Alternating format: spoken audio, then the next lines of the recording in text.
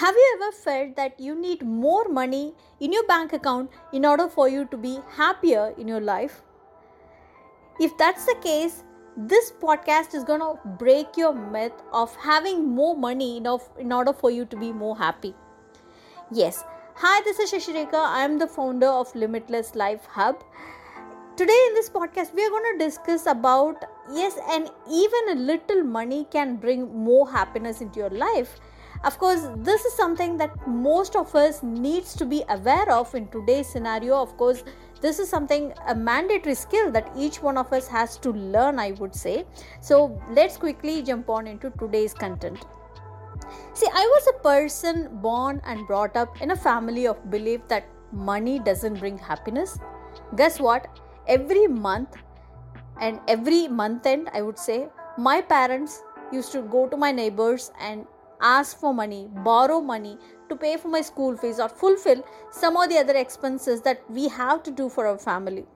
I used to think, can't we not survive without that extra borrowed money, as happiness is a key in life and not money? No, it doesn't work that way for sure. We all know that it doesn't work that way. You like it or you don't like it, we all need money to run the show of life. Even the spiritualists or the temples need money to run their show. So the rule here is the same. So it's like the analogy of, we are in a football game when, when you have one ball and imagine everyone is running or chasing behind that ball. It is similar to that. When it comes to a family, when one person, one income is coming in and we all run our family budget like that way, like one salary, one income, and all expenses chasing behind that particular ball. It's really messy. It's going to be a chaos stuff, right? Yes. So let's figure out what we can do on that. See, then you might be asking me a question as to, do you mean there is no happiness with little or no money? The secret lies in how you manage the little money you have for it to grow. Yes, you can still be more happier with the little money by managing it well. The secret lies in managing it. I was reading this book called Secret of Millionaire Mind a few years ago, and this was an amazing book where the author T. Harv Eker gives a simple jar principle for how your little money can be managed better to have an awesome living. The author says, if you can't handle your little money, you are not going to get more. Yeah, that sounds logical, right? He tells that with whatever salary or income or money you have, split them into different jars and start managing it. Start paying all your expenses, all your needs from those jars. Definitely that way you can manage stuff in a much, much better way is what he is suggesting. And of course, trust me, this is one of the proven system of jar system that has proven that people have very well able to handle the money in a much, much better way. In fact, he is running so many workshops. Not now, he was running workshops and stuff regarding how people can manage money. So let's look at what this jar system is exactly. So if you could see a drastic change, you could definitely see a drastic change in your living by just implementing this jar principle suggested by T. Harv Eker. Divide your money or a salary into 6 physical jars or boxes, whatever that you have it. So, and I'm going to list down all the 6 jars that the author is saying. The number 1 jar he suggests is called the financial freedom account.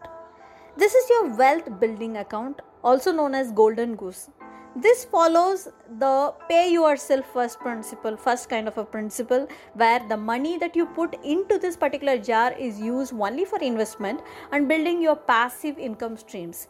You never spend this money. The only time when you spend this money is like when you wanted to become financially free, when you wanted to invest in something and grow your money. So that's the number one jar. And he says like you can allocate 10% of your salary or income, whatever the money that is coming into your account, you can actually put that 10% of that in growing your money itself, right? The second jar comes as LTSS, which is called long term savings for spending. Again, he puts another 10% of this, of your overall money that you have, money chunk that you have, into this particular jar. And he says this is for some kind of a long term savings where you spend, as the name itself suggests. What are the long term expenditure, the major expenditure that we have in life, like our children education, buying a home for ourselves, a car, or maybe you wanted to have a contingency fund in terms of you're expecting some medical expenses, something like that, buying some big cars, vacation, anything of that sort will actually go into this. So he says 10% of LTSS. The next thing he says is necessity. Your necessity, like your daily expenses and your family expenses like gas, your rental, your utilities, whatever that you wanted in order for you to survive, he's saying allocate 55% of your salary into this one, and try and simplify as much as possible your lifestyle so that you can keep this as minimal as possible. And the fourth jar he suggests is play jar. This play jar is something, a completely wonderful logic, I would say, when the author was saying, I really enjoyed it. In fact, I am using this jar system for the past 7 years, and trust me, it is a wonderful thing that I love about jar system is the play jar. So let me tell you what play jar means. Play jar is rewarding yourself. See, you are supposed to spend this money in this particular jar for yourself, to pamper yourself. The key is to blow this money away every month so that you feel good about having more money, experiencing more money and spending it. See, we often have a feeling that when we spend money, we have some kind of a guilt, or we have some kind of a fear. The emotion that is attached to when we are spending is really negative. What the author trying to do here is he wanted to bring up some positive emotion to it. So he's saying, see, our subconscious may sometimes sabotage ourselves because we are actually not spending some time on ourselves, spending some money on ourselves. We have all those desires and wishes that we actually hold on for other expenses, because we used to feel like, this expense is coming in, so I don't want to spend over here. So play jar is definitely important, that you need to blow all the money in this account every month, even if it is as small as even 10 rupee. Go and enjoy, even a chocolate for that matter, whatever that is affordable for you, go ahead and enjoy. That is what the author says. So coming here, 5% goes for your play jar. The fifth thing is give jar. You need to you can use this money for donation, for charities. See, it's you need to use this money to help people in any kind of causes that you believe in.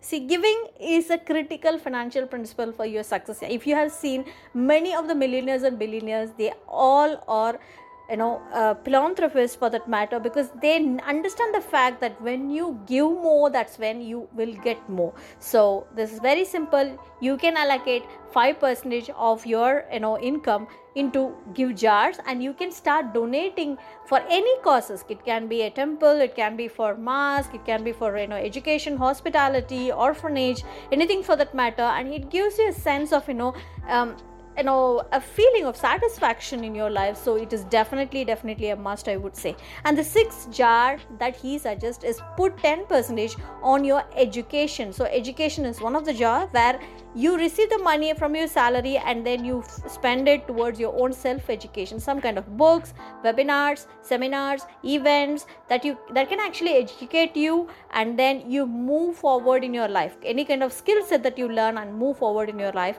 So these are the 6 jars that the author is suggesting, and you can rework on the percentage of the amount as per your lifestyle, but ensure all the jars are in place. See, in case you are married and you have both the partners working, put both of your money together by taking a small equal portion of the amount for your own expenses.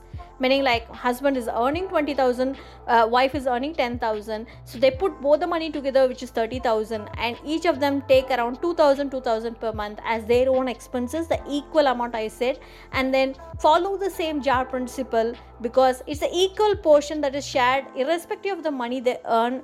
It could make them feel a kind of a recognition, a sense of recognition, and there is no problem of ego that can rise, and there is no questioning as well, because why you are spending on these unwanted stuff by the other partner, because these are the usual stuff that rises between the husband and wife, when the husband or the wife may ask, why you spend all your money on the scrap, it is literally not worth it, is what the other person feel, but the actual person who purchased this may feel like it is more valuable or needed for them.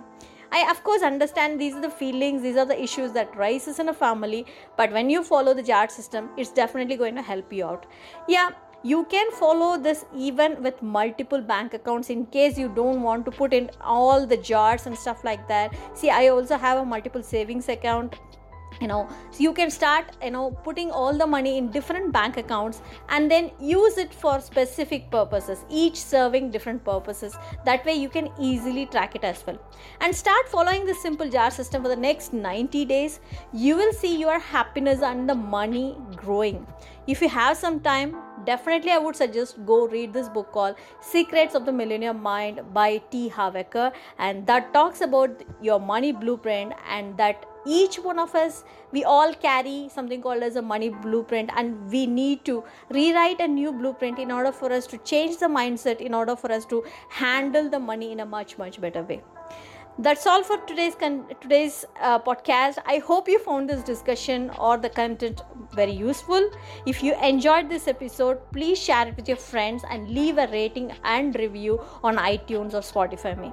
Your support helps spread the word and makes a difference in the growth of the show. Do not forget to tune in for the next episode. Until then, keep learning and growing, and I will catch you in the next one. Thank you. Bye-bye.